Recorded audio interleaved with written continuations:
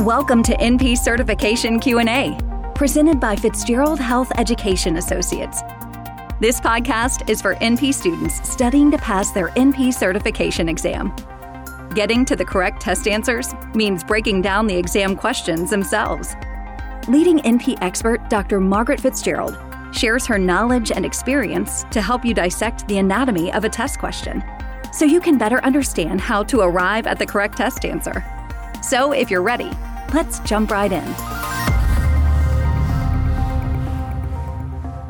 A 72-year-old woman with severe COPD who uses an inhaled LABA daily on a set schedule and a SABA via MDI as needed for symptom relief presents with a 4-day history of URI symptoms, starting with sore throat and clear nasal discharge.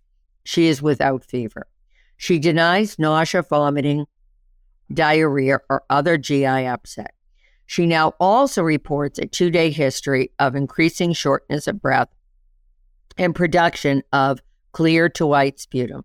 Her SaO2 is 97%, and she's in no acute distress.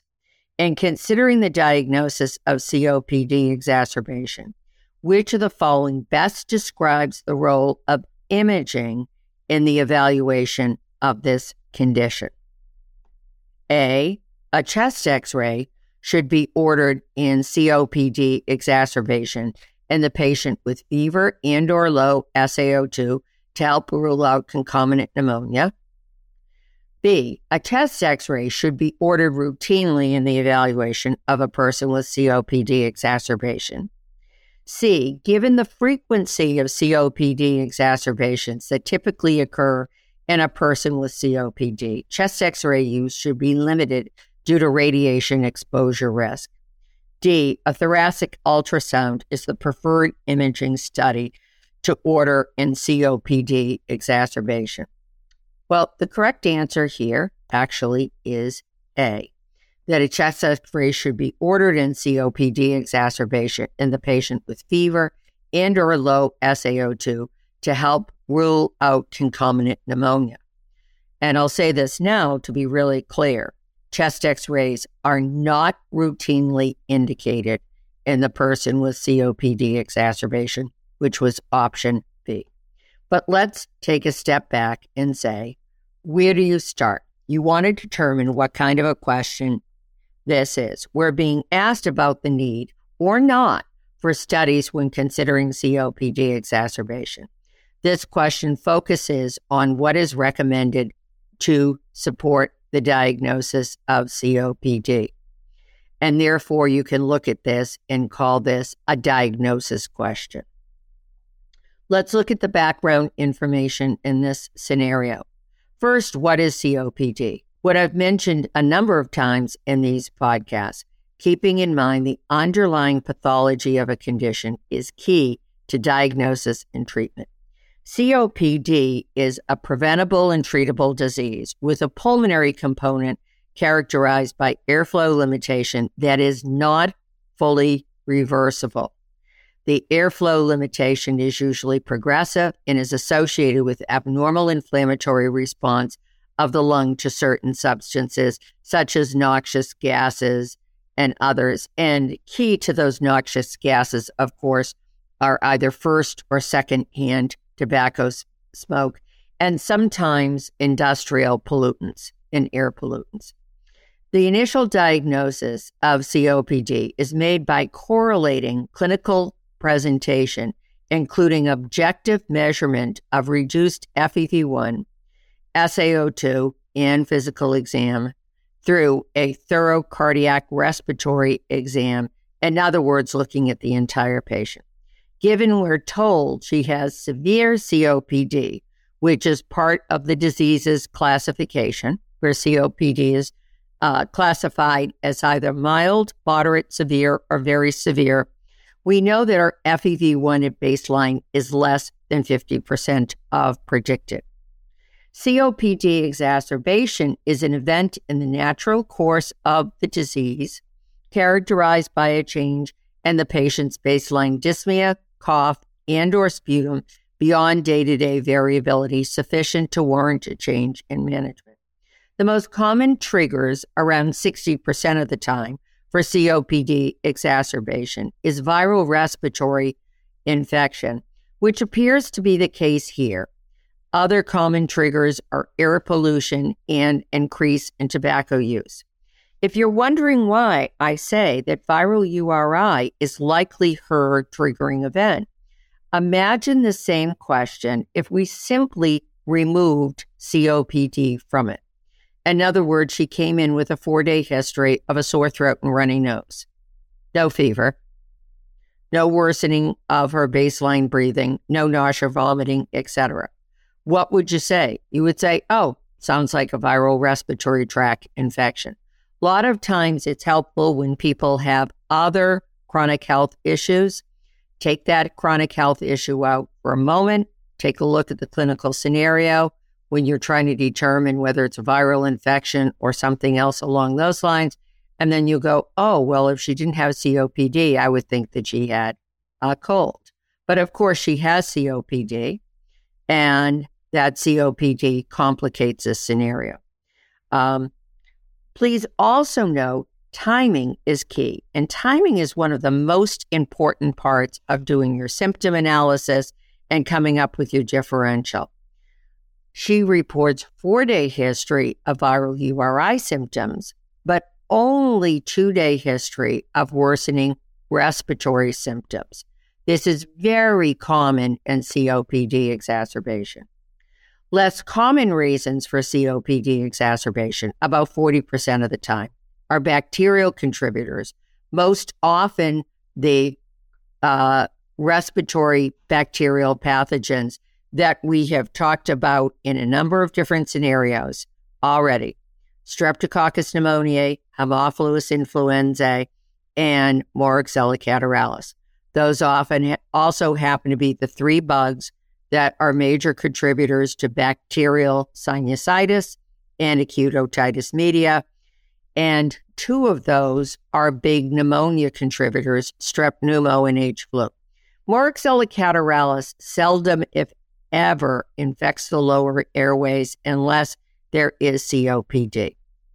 The patient is already on one of the most commonly prescribed medication combinations for COPD management. This is a LAMA-LABA inhaler.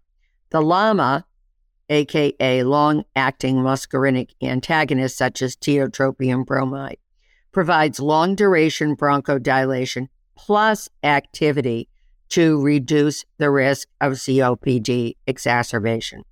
The LABA, or long-acting beta-2 agonists, something like salmeterol or formoterol, provide bronchodilation due to a different site of action when combined with a LAMA.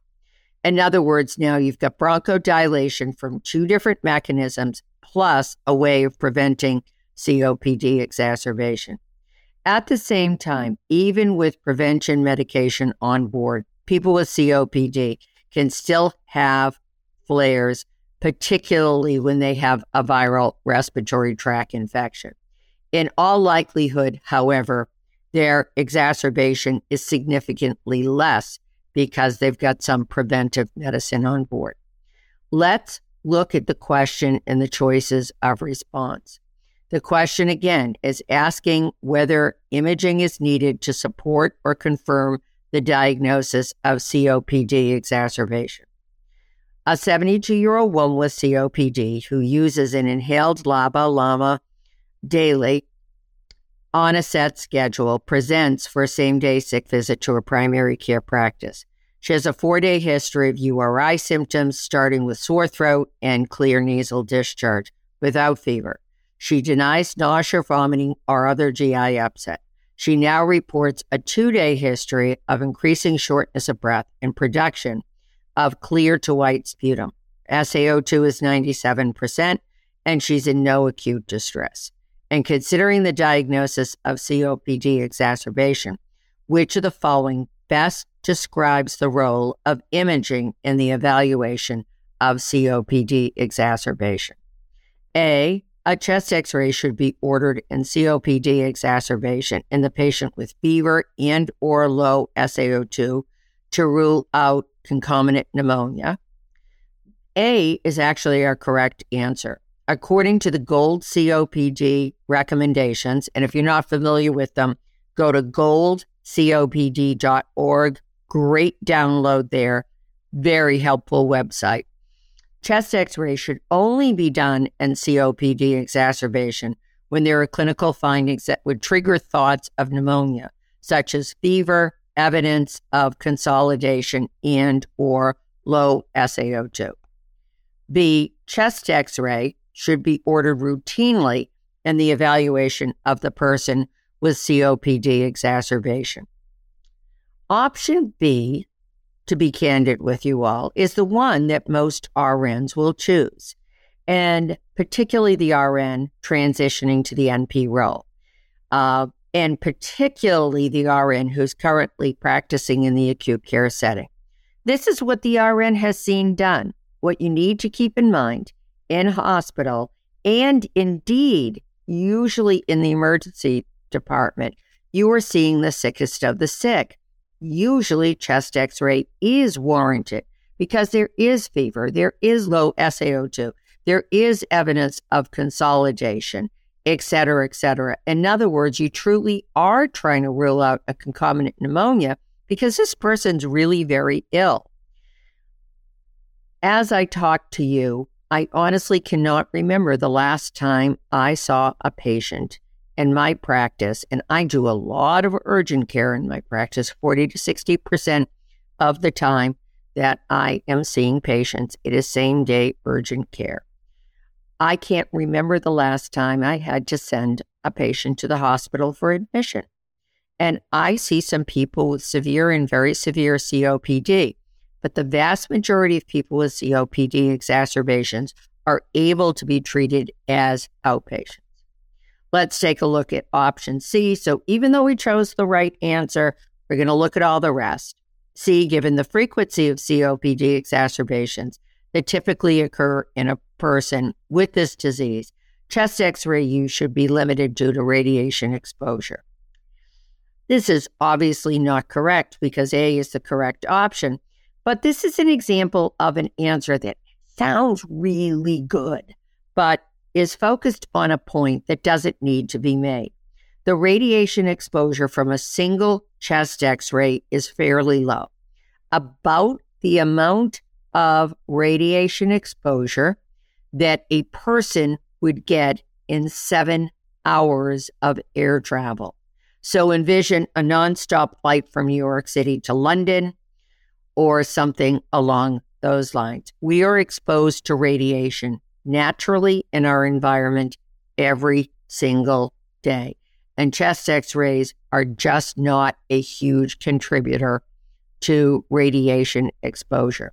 The other part in option C, it says, given the frequency of COPD exacerbations that typically occur, that assumes that people with COPD have very frequent exacerbations. And to tell you the truth now, with current therapy, with LABA/LAMA therapy, the rate of exacerbations is way, way down. And then even when there are a lot of breakthrough exacerbations with LABA/LAMA therapy, sometimes ICS, inhaled corticosteroid, LABA/LAMA therapy is used. And then the inhaled corticosteroid and the LAMA can help prevent the COPD exacerbation. Option D, a thoracic ultrasound is the preferred imaging study to order in a COPD exacerbation. And that, of course, is not true. Thoracic ultrasound is used in select, relatively limited situations where the diagnosis of pneumonia is in question. This diagnostic modality plays no role in the workup of a person with COPD exacerbation. Key takeaway, COPD exacerbation is a diagnosis made on health history, physical exam, and limited studies that do not routinely include a chest x-ray. Remember, when you're seeing the patient as a same-day urgent care visit within primary care, the question is likely going to focus on the clinical scenario without complications, and therefore a more focused evaluation is appropriate. Thank you for listening to NP Certification Q&A, presented by Fitzgerald Health Education Associates. Please rate, review, and subscribe to this podcast. And for more NP resources, visit FHEA.com.